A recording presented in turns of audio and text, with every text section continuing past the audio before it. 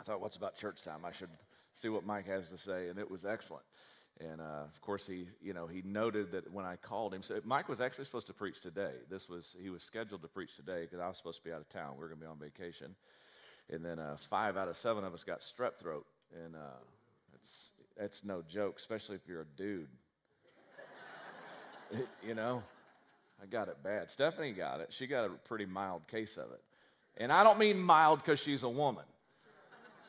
I mean mild, even her throat wasn't as red and she didn't have all the blister. You know what I'm saying? I think she was faking, if I'm just being completely honest. I think she wanted a rest day. But so when I got it, I thought, well, I'm going to just get a little mild case. And it absolutely knocked the tar out of me. And so I called Mike last Saturday and said, hey, how would you like to preach tomorrow instead of next Sunday? And of course, he's always willing and ready. And so I appreciate that. But as he stated last week, I told him, I said, man, you can preach anything. Don't worry about the series. Just preach what you want to, brother, whatever's on your heart. And he goes, yeah, right. I know better than that. So he's wised up a little bit. We'll say that for sure. He knows me. So we're in Romans 8. We're going to start reading in verse number 1. And we'll go on down through verse 9. So Romans 8, verse 1, down to verse number 9. There is therefore now no condemnation to those who are in Christ Jesus, who do not walk according to the flesh, but according to the Spirit. For the law of the Spirit of life in Christ Jesus has made me free from the law of sin and death. For what the law could not do, in that it was weak through the flesh, God did by sending his own Son in the likeness of sinful flesh. On account of sin, he condemned sin in the flesh. So when it says the law was weak through the flesh, it's talking about our flesh, our physical nature. The law isn't flawed. It's just that we're flawed, and there's no way that we can upkeep the law. And it's not our job to do so.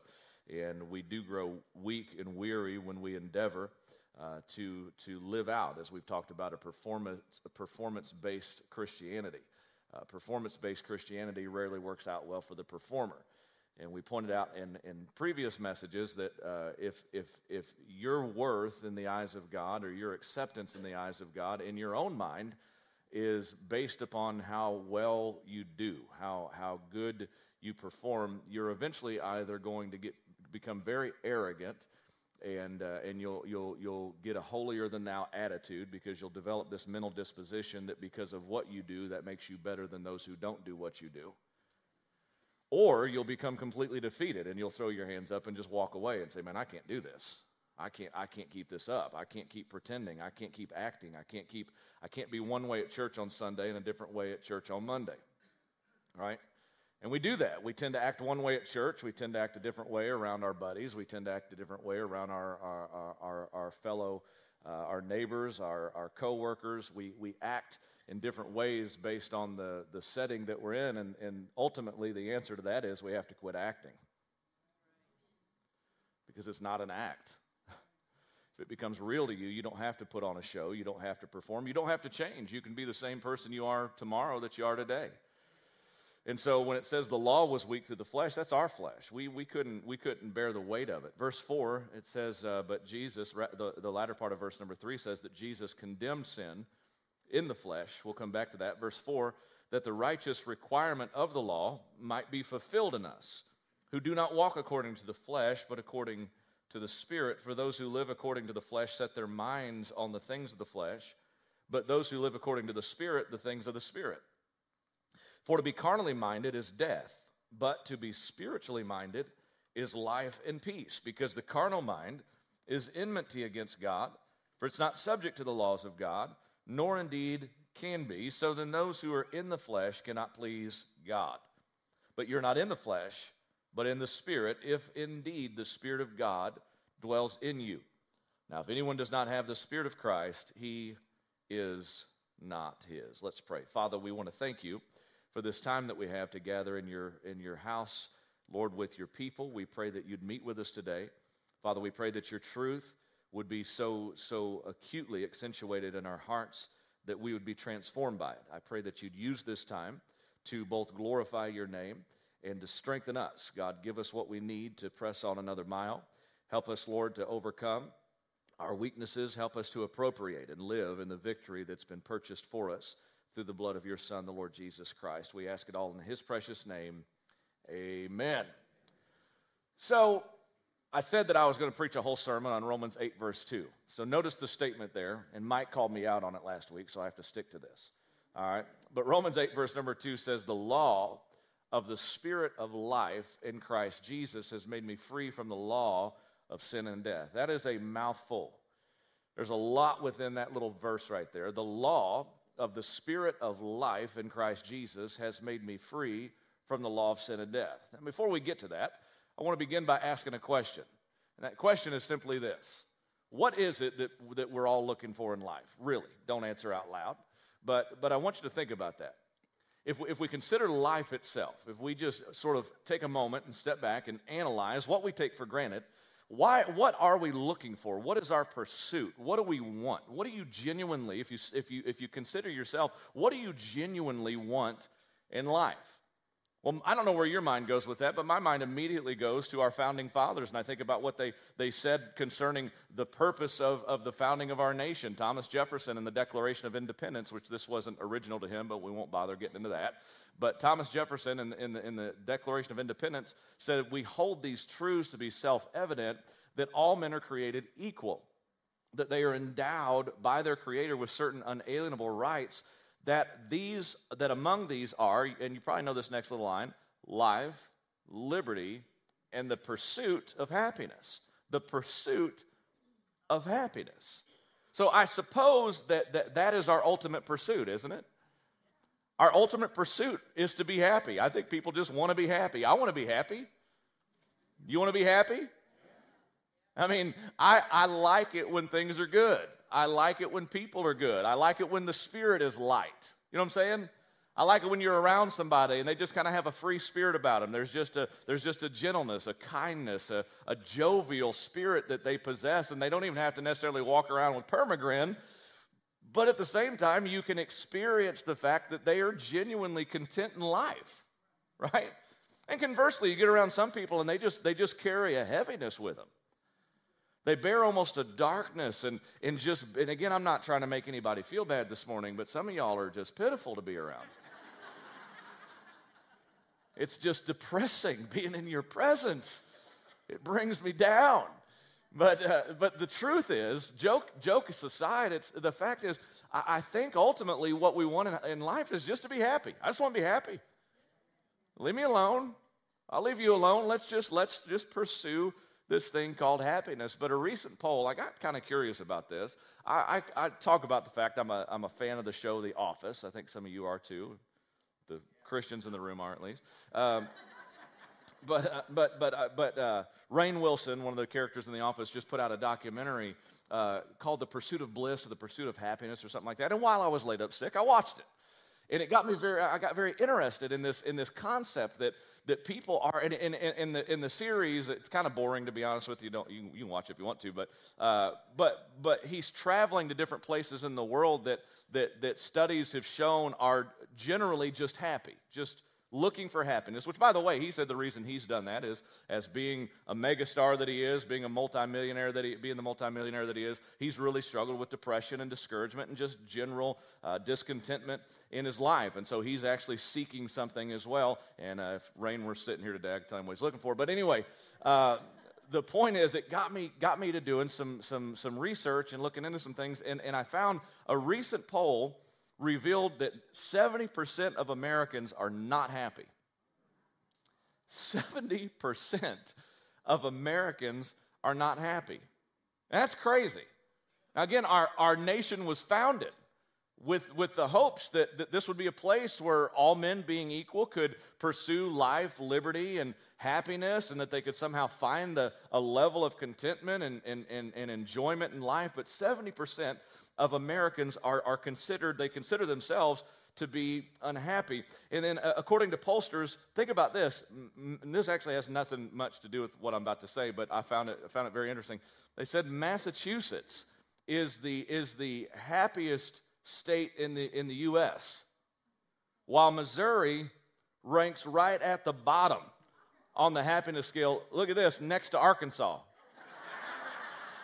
Now, I've been to Arkansas, and I can understand that. The only good part of Arkansas is northwest Arkansas, and it really should be Missouri. You know what I'm saying? But Missouri ranks toward the bottom. I thought, Massachusetts? Have you ever been to Boston? Like, have you ever met anybody from Boston, Massachusetts? I wouldn't consider them happy. They might park the car in the parking lot, but I don't think of those people as being happy people. But whatever.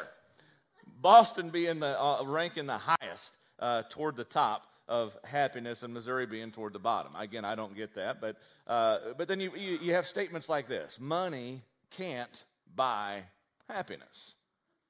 And I don't know about that. You know what I mean?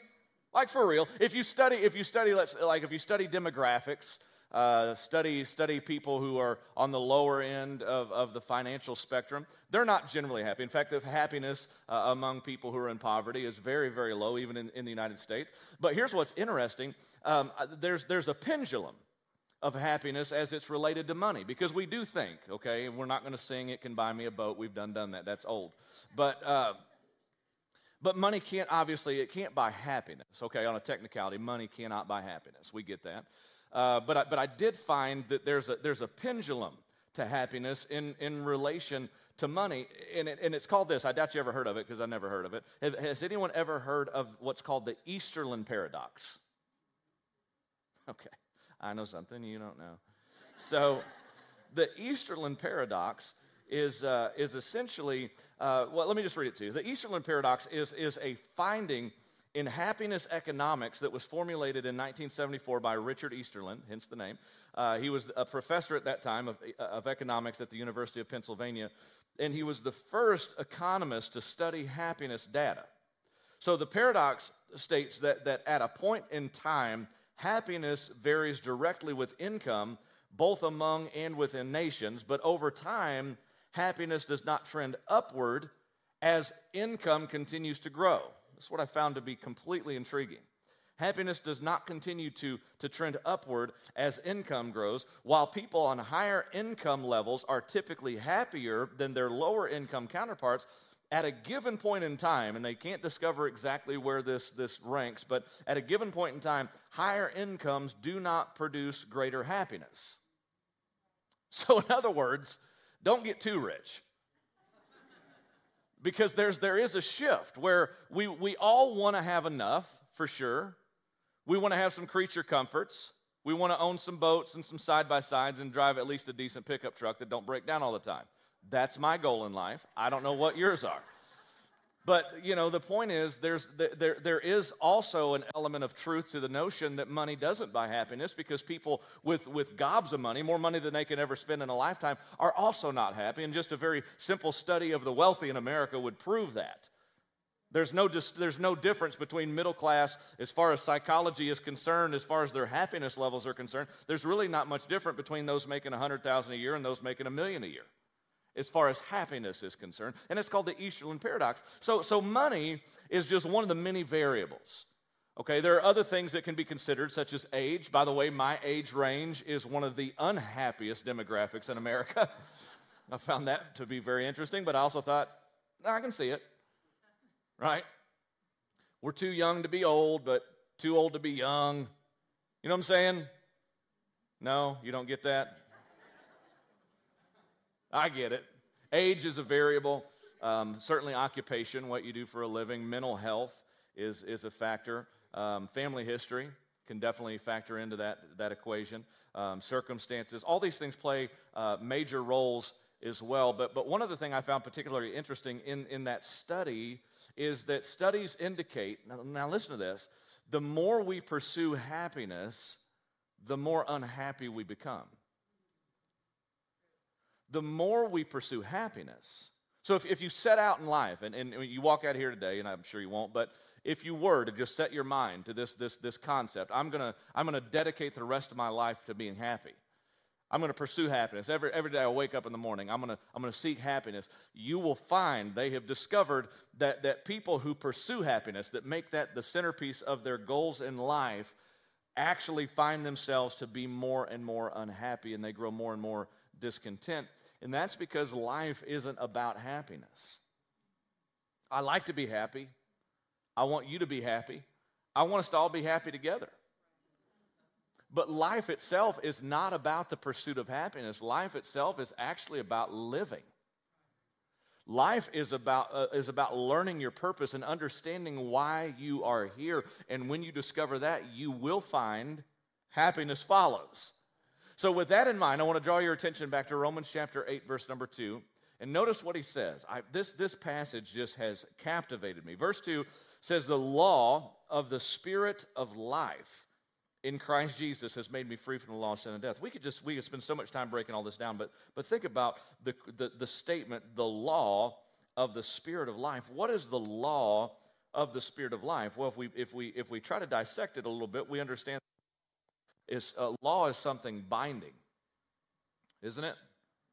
Now, don't act like you done got this figured out. I've been noodling this around for weeks, all right? A law is something that's binding. A law is enforceable. So it says the law of the Spirit of life in Christ. I think the language is interesting, that he says that the Spirit of life is a law. And then we understand, again, a law is indelible. And we talked about the Ten Commandments a little bit, the moral law of God, and we recognize the fact that it's the Ten Commandments, not 10 suggestions, right? So we get it. When a law is set, that law is supposed to be enforceable, that law is supposed to be binding. And so when it makes the statement, the law of the Spirit of life in Christ Jesus, it's explaining to us that this life that we possess in Christ is something binding. It's something enforceable. It's not a suggestion. It's something that has to take place when we put our faith and trust in Jesus Christ. So I want to draw a few things out of this, okay? We could spend a few weeks on it. We'll see how you look here in a few minutes, all right? It'll depend on how far we get, But let me make a few statements about just the beginning part of verse number 2. First of all, it tells us in explicit terms that God is the source of life. God himself is the source of life. Now I'm going to point out a couple passages. We're going to travel around just for a second. I want you to look with me in 1 Timothy chapter number 6. 1 Timothy chapter number 6 in verse number 15. It says, Jesus is the blessed and only potentate, the King of kings and Lord of lords. Now, this next statement is what I want you to really pay attention to. It says, who alone has immortality, dwelling in unapproachable light, whom no man has seen or can see, to whom be honor and everlasting power. Amen. So that verse right there explains to us many things about Jesus, but one of the things we see about Christ himself is that he's the only one who possesses immortality. Do you notice that? Now, I know what's going on right now. You're sitting there thinking, well, yeah, no duh, aren't you? That's what you're thinking. I can hear your thoughts. But this is a vital truth, because we have been taught this notion that immortality is inherent to all human beings, when the reality is Jesus himself alone possesses immortality. Did you see that? Jesus himself alone possesses immortality. I did a whole series on Wednesday night on this subject. But I want you to notice also 2 Timothy chapter 1, verse number 9. 2 Timothy chapter 1, verse number 9 says, Christ has saved us and called us with a holy calling, not according to our works, but according to his own purpose and grace, which was given to us in Christ Jesus before time began, but has now been revealed by the appearing of our Savior Jesus Christ, who did what? It says he abolished death and brought life and immortality to light through the gospel, to which I was appointed a preacher, an apostle, and a teacher of the Gentiles. And so we get this understanding, this concept laid out in the Scripture, that God alone possesses immortality.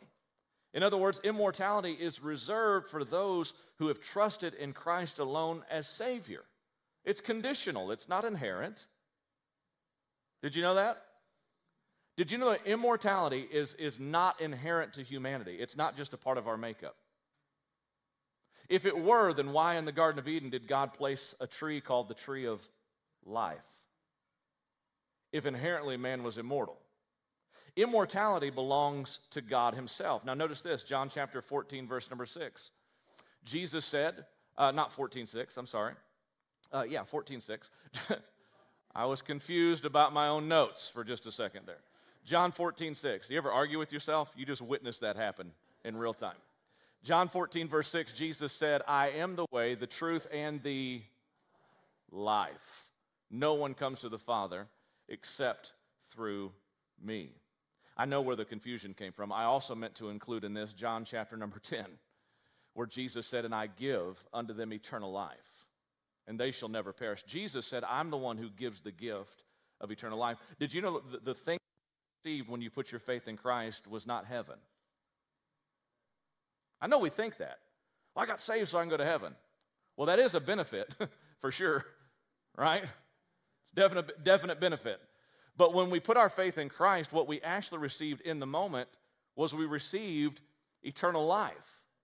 Which brings us to point number 2, and that is eternal life is a present condition for those who have put their faith in Christ. I'm not waiting to have eternal life. I have eternal life abiding within me in the person of the Lord Jesus Christ. Jesus being the source of immortality, Jesus being the source of eternal life, Jesus being the one, again according to the Scripture, who alone possesses immortality. Therefore, when I entered into Christ and when Christ took up residence in me, what I received by grace through faith was eternal life in Him. Eternal life, immortality, is the present possession of the believer in Christ. This is why Jesus, when Jesus said in John 10, what I just quoted, when He said, I give them eternal life, He said, they'll never perish. Did you know that those who put their faith in Christ never die? Our physical bodies, the Bible actually uses the word for our physical nature. It says that we sleep in Christ. That we just, our bodies lie down and we enter rest. We go to sleep. Our physical bodies go to sleep in Christ. But we have an eternal soul that's more alive now than it's ever been. And when we exit this life and when we leave this body, our spirit will continue to live in the presence of Christ. This is why Paul said, for me to live is Christ. I'm going to continue to live for Jesus while I'm here. But to die is gain. When I die, I'm graduating. When I die, I get to rank up. I get to put all this nastiness behind me, all the evil behind me, because in Christ we possess eternal life. He said, you will never perish. Now, Paul's going to elaborate on this. I love the examples he gives later on in the chapter, but you have to understand that eternal life is not something we're working toward. It's not something we're living toward. It's something that we now hold and have currently as believers in Jesus Christ. It's the gift of God. That's eternal life. And so eternal life is a present condition for those who have put their faith and trust in Jesus Christ. For God so loved the world that He gave His only begotten Son, that whosoever believes in Him should not perish but have everlasting life. For God sent not His Son into the world to condemn the world, but that the world through Him might be saved. The salvation that we have in Christ is eternal life. Now, again, we've made so much about heaven as if heaven's the ultimate goal, and I'm looking forward to heaven. It's going to be wonderful. It's going to definitely be better than this, okay? I'm looking forward to that, but again, we often talk about being a Christian and being saved as if that's like the ultimate, right? The ultimate is recognizing that I have received in Christ eternal life. And then number 3, this was introduction. Number 3, the law of the Spirit of life liberates us. This is where the context in this territory will become a little more familiar to those of you who have been with me in the series. The law of the Spirit of life liberates us from 2 other very crucial and important laws. Paul talked a lot about law in chapter 7. Notice in verse number 23, he says, I see another law in my members, physical nature, warring against the law of my mind, and that law brings me into captivity to the law of sin, which is in my members. That's a lot of law, isn't it? It's a lot of law. Paul is expressing, as we've already gone through this, we've processed chapter 7 already, but in chapter 7, Paul is where we find this explicit revelation that he talks about how badly he struggled, how he wanted to do the right thing all the time, but there was something in him that just was consistently pulling in the opposite direction. He later writes in Galatians chapter number 5, he says, look, walk in the Spirit, you'll not fulfill the lust of the flesh, for the flesh, the body, our physical nature, lust against the Spirit and the Spirit against the flesh, and these are contrary contrary to one another so that you can't do the things that you would. He said, we're going to be in this consistent battle. And I pointed out a couple of weeks ago that the struggle is one of the surest evidences that we've actually been saved. I've had people say to me, man, just tore up and discouraged and depressed about it, say, man, I thought I got saved. I thought I put my faith in Jesus. It was real. I thought in the moment, but now all these years later, I just consistently struggle, and I'm still battling addiction. I'm still battling these stubborn habits, and I can't seem to get over them. I'm not even sure I'm saved, and I'll look at them and say, man, the fact that you're wrestling with it is one of the surest evidences that you are saved. It's the fact that our physical nature wants to be in charge. We by nature want to be our own God. We by nature want to be Lord. We want to be the one in charge. We want to be sovereign. I don't want anybody telling me what to do. And so we're consistently battling because the Spirit is drawing us in a different direction, and our physical nature, our impulses are drawing us in a different direction. But we have to understand that this passage in Romans 8:2, it says, the law of the Spirit of life in Christ Jesus has made me free from the law of sin, number one. The law of the Spirit of life has made me free from the law of sin. What's the law of sin? Well, the law of sin is what Paul was struggling with. He says, I see another law in my physical body, in my members, that wars against the law of my mind. Remember the mind in chapter 7, he's referring to the mind of Christ that was in him, that new nature that's inside of us. He said, the mind, I want to serve the law of Christ, but my physical nature wants to serve the law of sin. In chapter 6, verse number 23, if you just glance across the page, he says concerning the law of sin that the wages of sin is death. He said, this is killing me. It's destroying me. Giving into my old nature is absolutely defeating me. But then he goes on to say, look, you don't have to live in that nonsense. You don't have to continue in this cycle. You don't have to keep being stuck in this vortex. You have a new law that's alive in you. And it's not the law of death, it's the law of life. It's the law of the Spirit.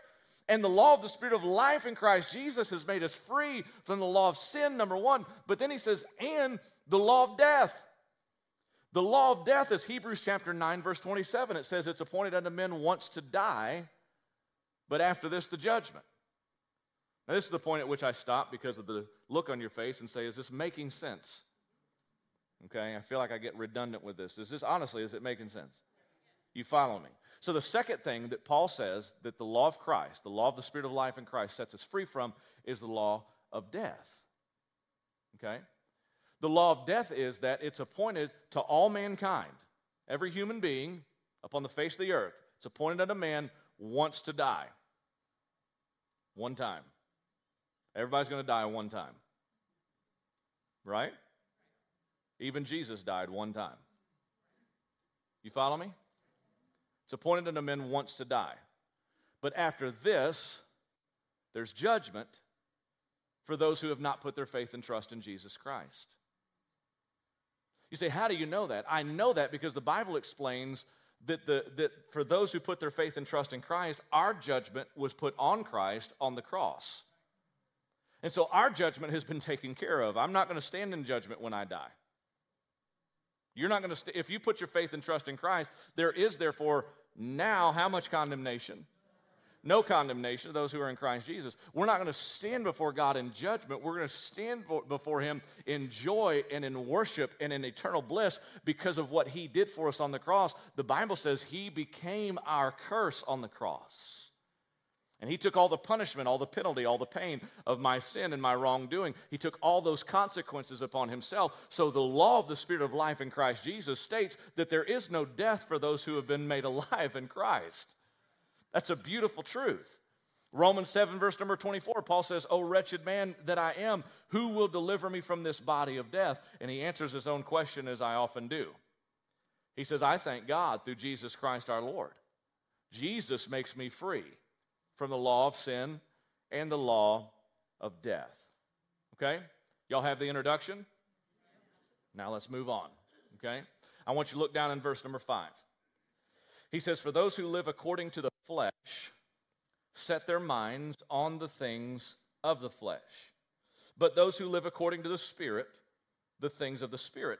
To be carnally minded, so to continue in my old mental patterns, to continue living Now that I've received new life in Christ and I have the ability to transcend my old nature, he says, but if you continue to be carnally minded, it is death. Okay, you're dying a slow death. What are we looking for in life? Well, we're looking for life, right? We're pursuing life, liberty, and ultimately happiness. But the fact is that if I continue to live in my old ways and think the way I've always thought, it's going to continue to kill me. Not eternally speaking, but in this life, I'm going to continue to be defeated and frustrated. You get it? For to be carnally minded is death, but to be spiritually minded, so to develop this new mindset, to be spiritually minded, is life and peace. Because the carnal mind is enmity against God. For it is not subject to the law of God, nor indeed can be. So then those who are in the flesh cannot please God. Now here's a beautiful truth in verse number 9. He says, but you are not in the flesh, but in the Spirit, if indeed the Spirit of God dwells in you. Now I told you this before, but I just want to refresh your memory. That Paul is consecutively dealing with both worlds that we live in. Okay? Paul is at the same time. Okay, consecutively would be one right after the other, wouldn't it? Paul is what's the word I'm looking for then? Say it again. Nope, that ain't the word I'm looking for. Simultaneously. Thank you. It doesn't even start with a C.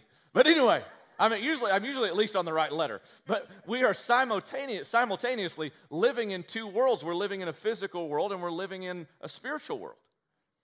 And so Paul is simultaneously dealing with both of those realities about the fact that, and as we're studying Proverbs on Wednesday night, in Proverbs we're primarily dealing with this life, about principles that we can employ in this life to just make this world a little bit better place, which would be great.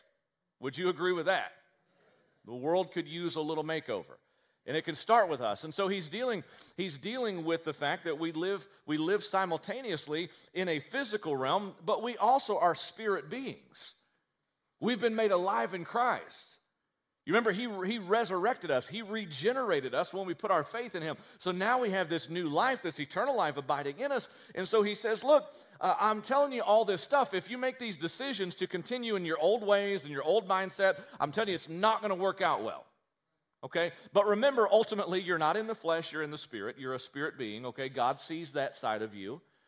But God wants the best for you now as well. So verse 9 again, he says, you're not in the flesh, but in the Spirit, if so be the Spirit of God dwells in you. And that's a big if that you have to answer for yourself. But then he says in the latter part, now if anyone does not have the Spirit of Christ, he is not his. Verse number 10, and if Christ is in you, the body is dead because of sin. Now this is complicated. I ain't going to lie. If Christ is in you, the body is dead because of sin, but the Spirit is life because of righteousness. The body is dead because of sin, but the Spirit is life because of righteousness. Now I'm going to give you an illustration that I can't verify. Is that okay? I'm going to give you an illustration that I cannot verify. I've never been able to verify it, but I heard a guy tell a story one time, so I'm going to tell it. It might be true. If it's not, it still serves its purpose. So either hear this story as if it's historical fact or hear it like it's a fairy tale that illustrates the truth. Either way. But I heard a guy explain one time that the Romans, which Paul was writing to the Romans here, that the Romans, and we do know this historically, the Romans were masterful at cruelty. When Christ was crucified at the hands of the Roman government, and crucifixion's the most excruciating way to die. And so they were masterful at torture and cruelty. And one of the things I've been told that they would do is when they would drop a prisoner into a pit, their prison cells were not anything like ours nowadays. They didn't have Wi-Fi and cable TV. You know what I'm saying? They would drop them down into a little dungeon, just a dank, dark, nasty pit. And they would also, they would tie a corpse to the back of the person, depending on the crime. If it was a heinous crime, they would tie a corpse to the back of the person before they dropped them into the pit so that they'd have that dead weight on their back and they couldn't crawl up out of the pit. And I've been told that that's what Paul was referring to here when he said, who will deliver me from this body of death? And then in verse 10 he says, if Christ is in you, the body is dead because of sin, but the Spirit is life because of righteousness. Now, here is the clever part of the sermon that I heard. The guy told that story, and then he preached a sermon titled, "Would Somebody Get This Guy Off of My Back?" That's so good. Game recognizes game. You know what I'm saying? Like, that was good. But the fact is, we struggle in our physical body. So we could break this down and dive real deep into it, but essentially he's just saying, look, your physical body, and I've told you this thus far in the series, our physical nature is not saved. You got to get that. This physical body of mine, and yours definitely, is not saved. In fact, the Bible talks about, and we're going to see it later in Romans, how even our physical nature groans, that he talks about how we desire to put off this old nature and be robed in the righteousness of Christ eternally. And so we understand that our physical nature, we still struggle. And when some folks pretend like they don't, but we all still struggle. He says, if Christ is in you, the body is dead because of sin, but the spirit is life because of righteousness. Verse 11, but if the Spirit of him who raised Jesus from the dead dwells in you, he who raised Christ from the dead will also give life to your mortal bodies through his Spirit who dwells in you. So what are we pursuing? Are we pursuing happiness or are we pursuing life? We should be pursuing life because Paul said that it's the Spirit of life in Christ that invigorates and lets us understand and appropriate how to actually live this life. Verse 12, therefore, brethren, we are debtors not to the flesh to live according to the flesh. For if you live according to the flesh, you will die. But if by the Spirit you put to death the deeds of the body, you will live. So in verse 12, Paul says we're debtors not to the flesh. It's never done anything good for us. Not to the flesh to live according to the flesh, but we are debtors to Christ to live according to the Spirit. In other words, Jesus died to set us free, so we owe it to him that we live in that freedom. Right? If Jesus died to make us free, I owe it to him to live in the freedom that he died for. And so let me just take the next few minutes. Literally, Mike set a new precedence last Sunday too. And he preached the way I've always wanted to. I always want to preach a short sermon. He did well at that. I'm going to try to follow him today, okay? You ready? Did you guys get to Cracker Barrel any sooner last Sunday, by the way? Probably not. Here's what I've learned about church people. Here's what I've learned. They're dying for you to just let them go. Some of y'all will actually walk out when we start playing music in a minute. That's how eager you are to leave. But then you'll talk for 45 minutes out in the parking lot. Anyway, so when I'm holding you hostage, I know you don't really want to leave. Anyway, here we go.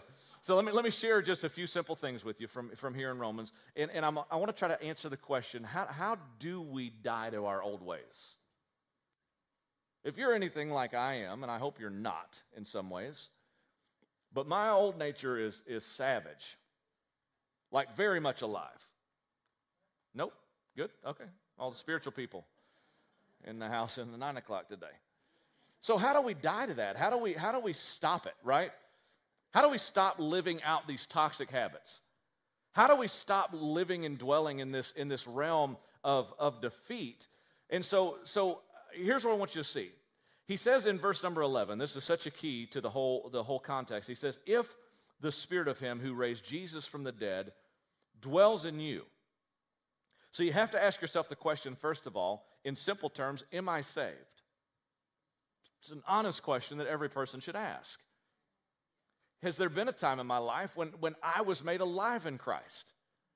Has there been a time in my life when I personally put my faith and trust in Jesus Christ? Your story doesn't need to sound like mine. It won't look like my story. It won't be anything like mine. But the fact is, you need to have your own story of a time when you had a real encounter with God and Jesus became real to you and you recognized the fact that he wasn't just a cute flannel graph story that you heard about in children's church, but that Jesus was God manifest in the flesh, took upon himself the form of humanity and died a vicarious death on the cross. And by that I mean he took all of our sin upon his own body and received the punishment and the penalty and the wages for my sin, which is death. Jesus took death upon himself and died in your place. And there has to come a point in time in your journey when you recognize that and you see that Jesus is not a way, but he's the way. He's not just another religious figure in this world, but that he was the very God of all creation manifested in this life. And he came to the earth for the sole purpose and the express reason of saving us. Because we couldn't save ourselves. We were lost. We were broken. We were without hope. But in due time, Christ died for the ungodly. And we have to come to that point in our lives when we recognize that and we see that. I remember when I began recognizing my own condition. As a teenager, I thought my problem was with drugs and alcohol and just being wild. I don't want to give too much detail because some of y'all already know too much detail about my past. It's the cross that I bear, pastoring people who know me. But if I pastored somewhere else, I could make up stories, is what I'm saying. But the fact is, I began to see myself as lost, and it was devastating. It was devastating because I was raised in church. I had some bad years as a teenager. Let's be honest, I was pretty rough as a little kid, too. I hear that all the time. What a little jerk I was. But the fact is, I was raised in church. I had a good mom and dad. I was taught the Bible. I knew the commandments. I knew the right answers. I was baptized as a child.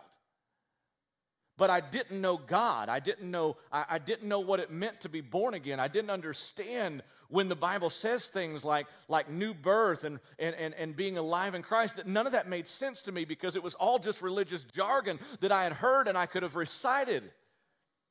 But it meant nothing to me internally. There was nothing real inside my life.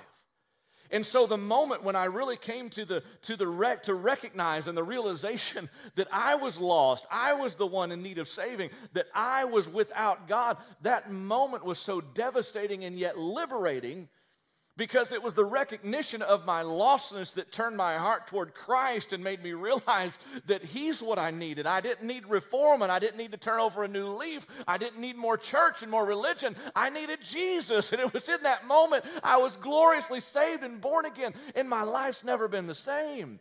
So you have to ask yourself the question before we go any further is, am I saved? Are you saved? Do you really know Christ as your Savior? Have you had your moment when you put your faith in Him? Now, for me, it was in my dad's living room all alone. For you, it could have been on the side of the road. It could have been in a gas station parking lot. It could have been in your school desk. It could have been in a church pew. It could have been in a Sunday school. It could have been out in the field somewhere. It doesn't matter where. It's not the geographic location that makes a difference. It's the fact that you have to have a moment in time in your life when you put your faith and trust in Jesus.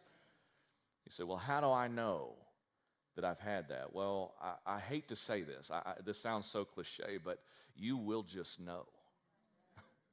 It's just real. God just becomes real to you.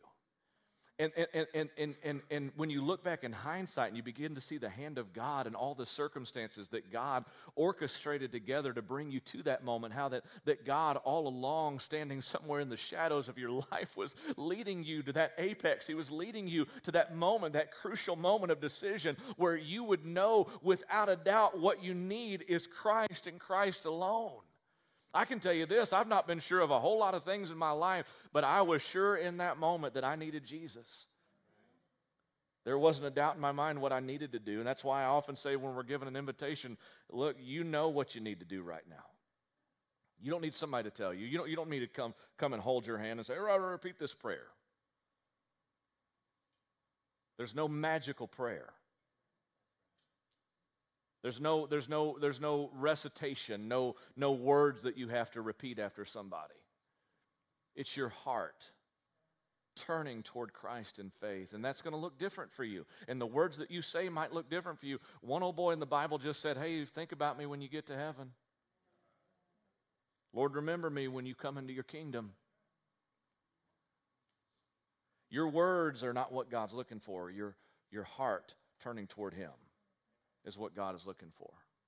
If you'll confess with your mouth the Lord Jesus and believe in your heart that God raised Him from the dead, you will be saved. I love that. I love the affirmation of that statement. You will be saved. For with the heart man believes to righteousness, with the mouth confession is made to salvation. And so with that established, You have to know that you're saved first and foremost.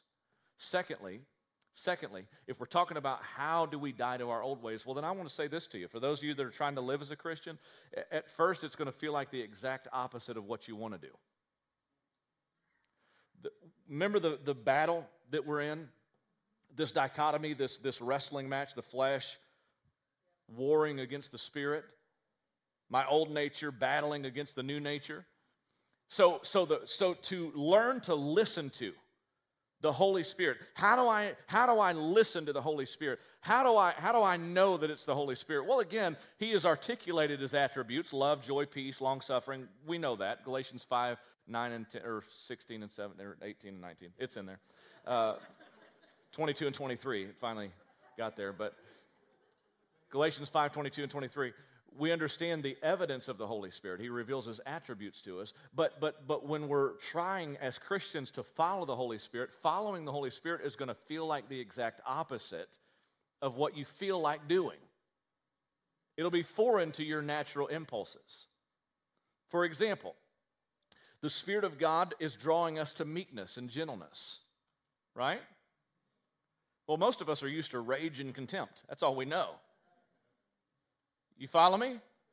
I'm serious. Take this and apply it to real time in your life. In that moment, when you're frustrated, when you're angry, when you're just fuming, it's the last thing you want to do is be nice. The last thing you want to do is be gentle. The last thing you want to do is be meek, because you're afraid meekness will be interpreted as weakness. And kindness will be taken advantage of, and by the way, sometimes it will be. But the fact is, we have to learn to follow the Spirit. What you're going to want to do impulsively will be the exact opposite of what the Spirit is leading you to do. It's true. What you want to do by impulse will feel like the exact opposite of what the Holy Spirit is leading you to do. It literally will feel like trying to learn a new language. How many of y'all are bilingual in here? Wow. Seriously? Nobody in the room speaks another language? I speak 2 languages, English and Pig Latin. But it'll feel like trying to learn a new language. You know it? It will. It's like this. We do that song at Calvary. Y'all like that song that we do here? Years I spent in vanity and pride. So we do that song. Great song. But that's not the way I learned that song. And it's not the way some of y'all learned it either. You remember that hymn growing up? How'd it go? It went, years I spent in vanity and pride, caring not my Lord was crucified, knowing not it was for me He died at Calvary. That's how we learned that. Mercy there was great and grace was free. Pardon there was multiplied to me there, right? So we learned it a completely different way. And so when Tate introduced that to the band and wanted us to do that song and wanted me to sing lead on it, you can ask him. We'd start it.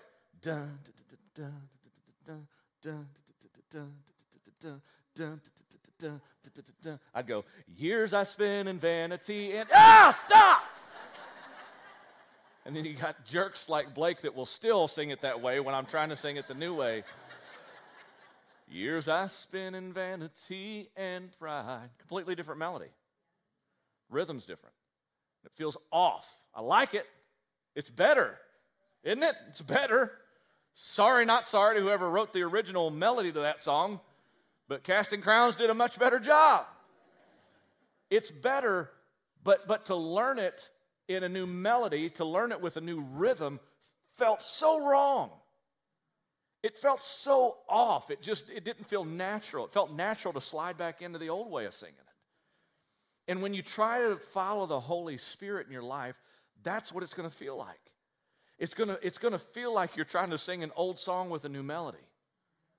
It's going to feel like you're still processing through the same life. You're still the same person. You look at the same human being in the mirror every single day. You're in the same context in most cases, but everything inside you is drawing you to a new way and a new life. And I'm telling you, it's going to take time. It's going to take time. I've been saved for 23 years, and I'm still not used to listening to the Holy Spirit. It's still much easier to do it my way. It's still much easier. It's still so much easier just to revert to my old ways of doing things. Yeah? But in order to, and this is what Paul says here. He says in verse 13, but if by the Spirit you put to death the deeds of the body, you will live. So he said you've been pursuing all these things that's not really the goal. The goal is to pursue life, and in order to pursue life, you're going to have to crush your old life. You're going to have to deal with some traits and some habits and some impulses that are natural. They feel it's like trying to learn how to pitch with your left hand, right? No, lefties, don't look at me weird. You get the story. You get the example. It's going to feel backwards, and it's not going to feel right. But you're going to have to learn what it is, and it'll feel like something inside of you is dying. Because here's what we do: we have grown so accustomed to our ways, our way of doing things,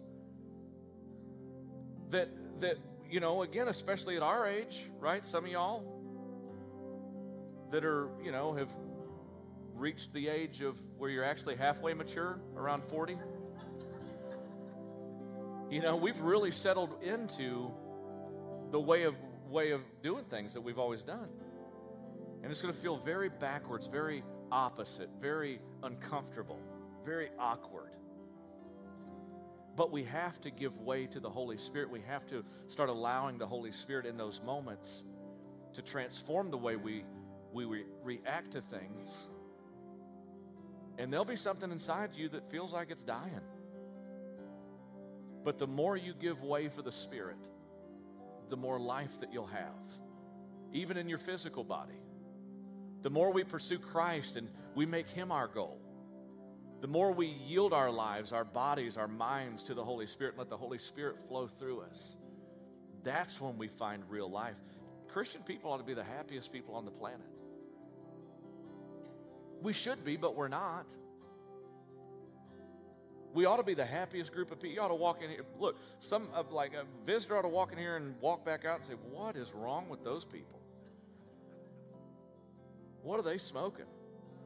Right? They ought to leave here thinking, man, they're all crazy. They seem genuinely happy. There seems to be a spirit of just freedom and liberty there. That should be the norm in church. A spirit of liberty and happiness and joy and genuine just kindness ought to permeate everything that we do. But the fact is, we often still live so defeated because we're so used to slipping right back into the old rut that we've created over time. And so today, I plead with you, if you've never put your faith and trust in Jesus, the first thing you need to do before you think about anything else I've said today is settle that. Make sure you've got that settled in your heart, that it's real to you. If any man doesn't have the Spirit of Christ, he's not his. Is the Spirit of Christ living in you? Do you know for sure that you're saved? And if you don't today, you can. Father, we pray in this moment that you bless us as we reflect and as we lay our burdens at your feet. In Jesus' name, let's all stand.